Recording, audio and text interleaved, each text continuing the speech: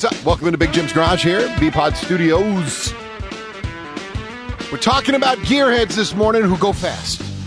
One thing the pandemic has done is gives the ability to drive across the country quickly. Here they are, the Daves. I love this band. Oh, they passed. The Cannonball Run. We love the movie. You're a gearhead more than likely if you're listening to this podcast. And recently there's been this rash of record breaking. The guy in the Mustang who ripped out all the seats and went from New York to L.A.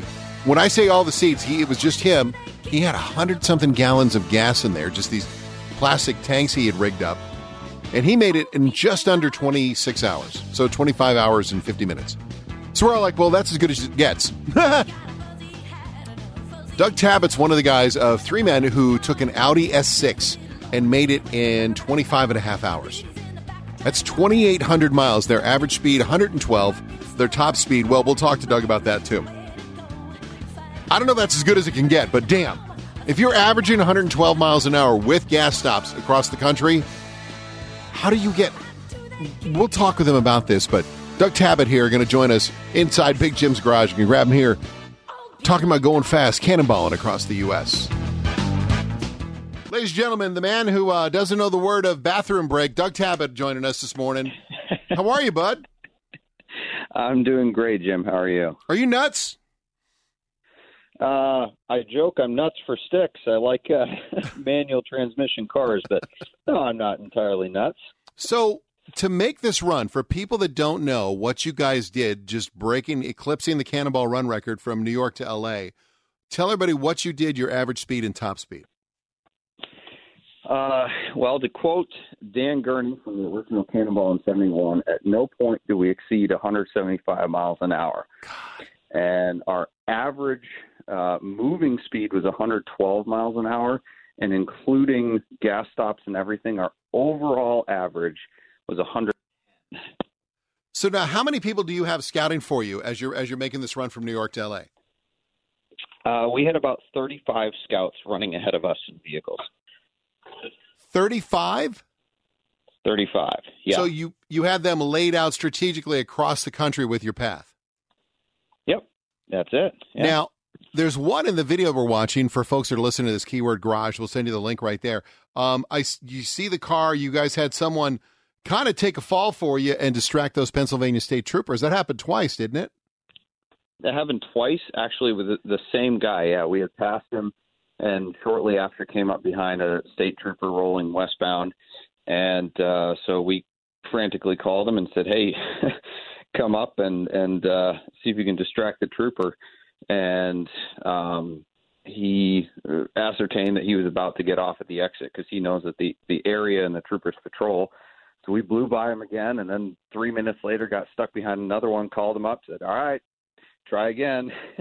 And right as he was about to pass the trooper to try to bait him, the trooper turned around in the medium. So we passed the guy once more and thankfully didn't have to call him again. So, Doug, how much has Waze helped? Or is that simplistic just for us as regular daily drivers? Does Waze change doing this trip? It's kind of like a modern replacement to a CB radio.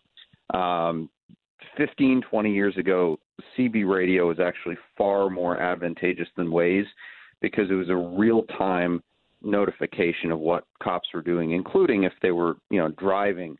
Waze can only report stationary threats, and it's only as good as the people who are using it. So it is helpful. It's not the be-all, end-all.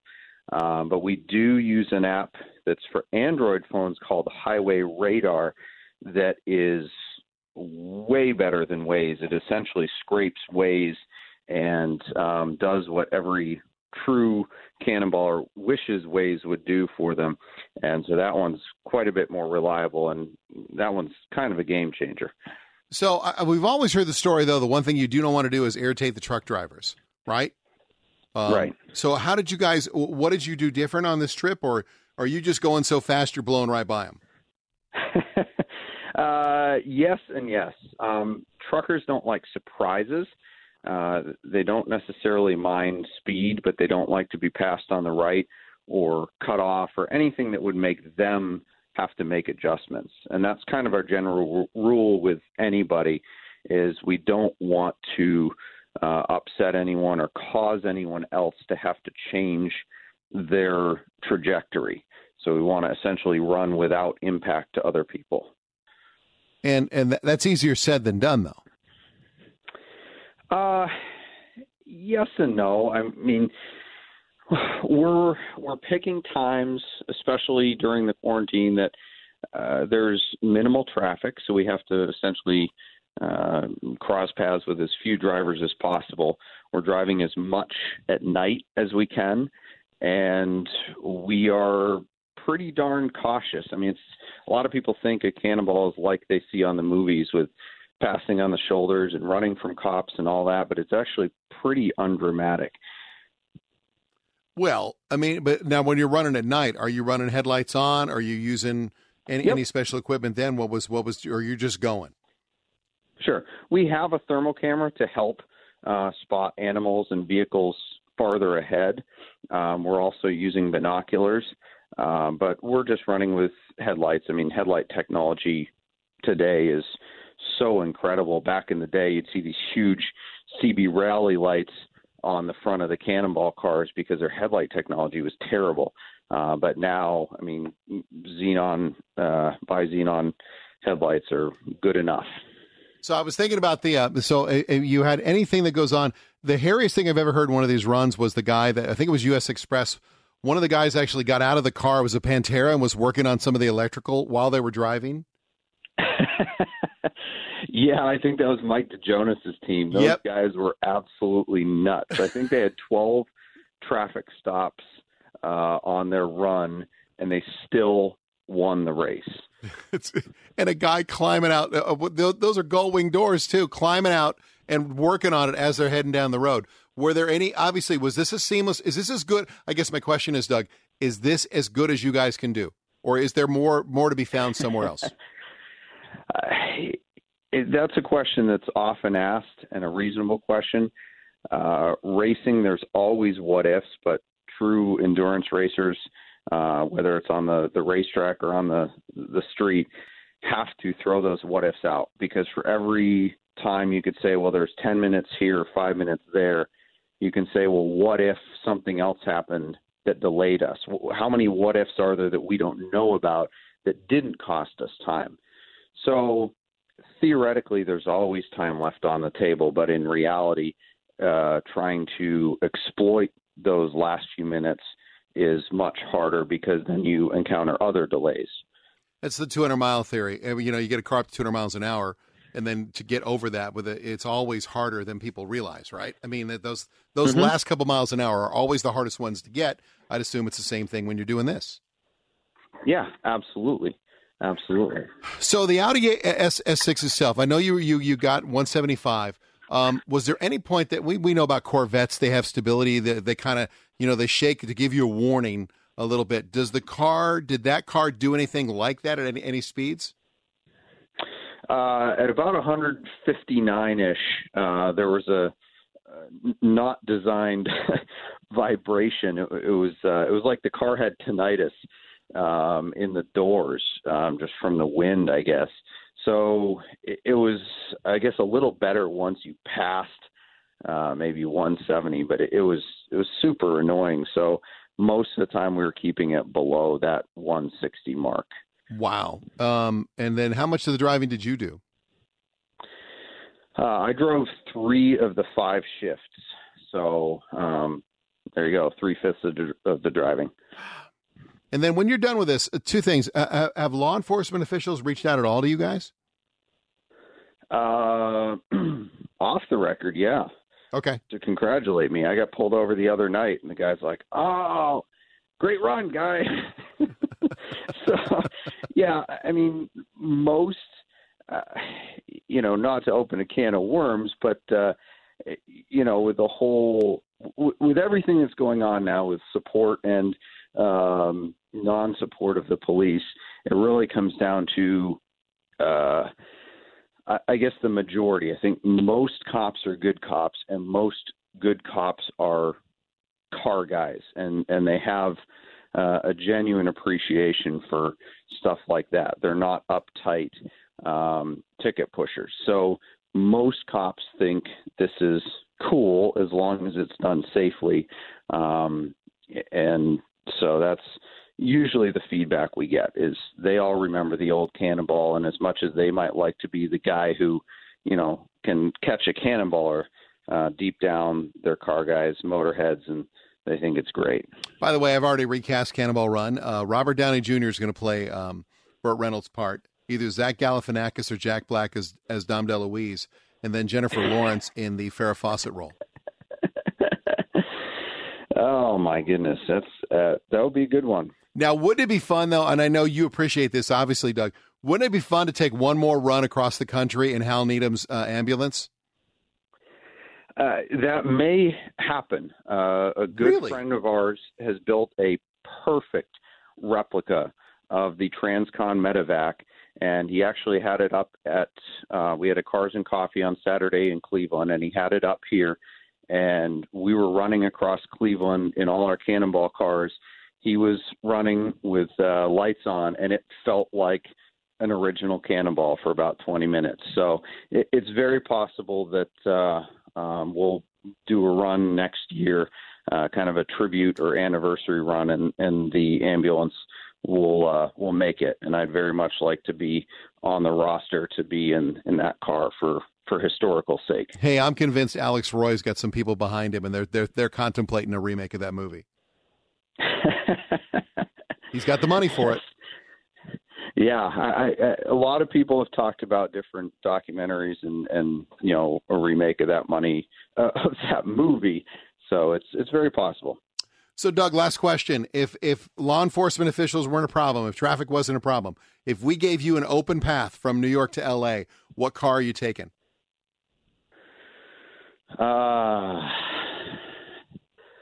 That is a great question, and one that we debate all the time.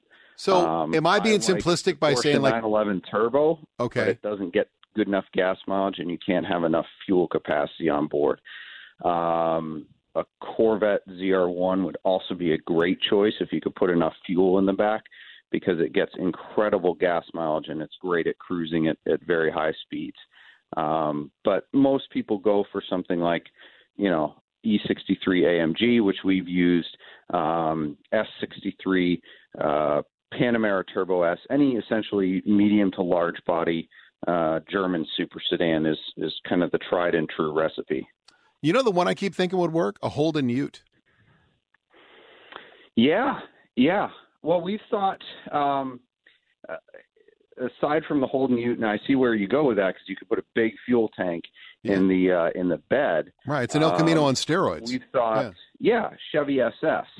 It's a Holden chassis car, but badged as a Chevy, and if you tune that up quite a bit, I think that would be a serious contender. That's the American equivalent to the German super sedan. Yeah, it was the Holden Commodore, wasn't it? Yes. Yeah, great car, great platform. It's a shame that didn't catch here. I don't think people understood what they were getting when Pontiac brought, like even when they brought out the G8, and then you also had the GTO with some of that Holden underpinnings. Those were beasts of cars. Mm-hmm. Yeah, man. Absolutely. Doug, you're awesome, dude. Doug Tabbitt has made it across the country, cannonballed it in under 26 hours, holds the record. Have you talked to the guy who did it on his own with the Mustang? Yeah. Oh, yeah. We're great friends. My family lives in the same small county as he does up in Maine, and I grew up there, so we have a lot of affinity, being fellow Mainers, and we're good friends. That one is startling that he did that. That one is that was, I was going to say crazy, but it's not, because he knew what he was doing. But damn, that's a lot. It's impressive. I have great respect for anybody that can do a solo run, regardless of how fast. When God created certain people, there was a few that he made with the ability to drive solo, and that is not me. I need a team. I need to get a little shut-eye, even if it's 10 minutes. And man, those solo guys are nuts. But Wasn't there a guy they are an absolute different breed. Yeah, wasn't there a guy that rode his motorcycle in the U.S. Express cross country on his own? Yeah, he ran, I think, the Cannonball and all 3 U.S. Express races. I mean, he did it like 4 or 5 times. And he said he never stopped for a bathroom break. He just kept going. Yeah, that's insane. Some of that may be exaggeration, but it's like how big was a fish you caught? But right. he is nuts. I'd never do that. Well, you're part of history there, Doug. You guys, congratulations to everybody, man. And it's a wonderful story, and you tell it well, man. So, Doug, let's stay in touch. I'm trying to figure out a road trip here from our radio station in Detroit. I want to go to Winslow, Arizona, in honor of Glenn Fry's birthday. Standing on a corner in Winslow, Arizona, the Eagles song. It tells me 27 hours if I obey all posted speed limits.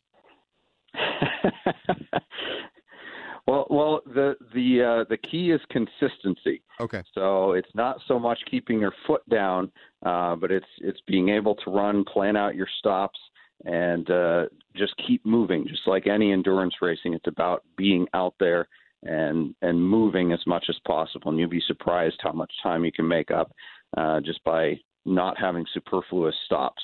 You're the man. All right. Hey, Doug, thank you so much for the time, man. This was really a great interview. You're awesome. Let's stay in touch, okay? All right. Thank you, Jim. Wrapping it up here, Big Jim's Podcast. You can always subscribe, BPod Studios, wherever you get your podcast. This is a couple little quick notes. Things to watch for, not so much racing, but in automotive in general. Here in Detroit, where we record this, Ford was showing off something that's a valet mode. If you haven't seen this tech's been around for a couple of years from other companies. It's just the first time that I've seen one of the major manufacturers show it off. You go to the mall. You get out of your car. You press a button on your phone, on your app.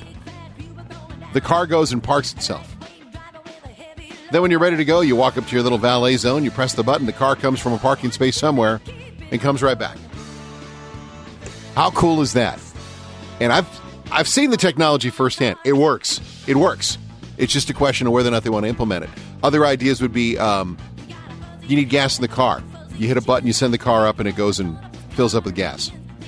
And even the valet one that they have, the platform, what's cool about it is if you've got an electric car, a hybrid, it will find the hybrid spots, and they figured out how with these charging plates, it'll charge itself.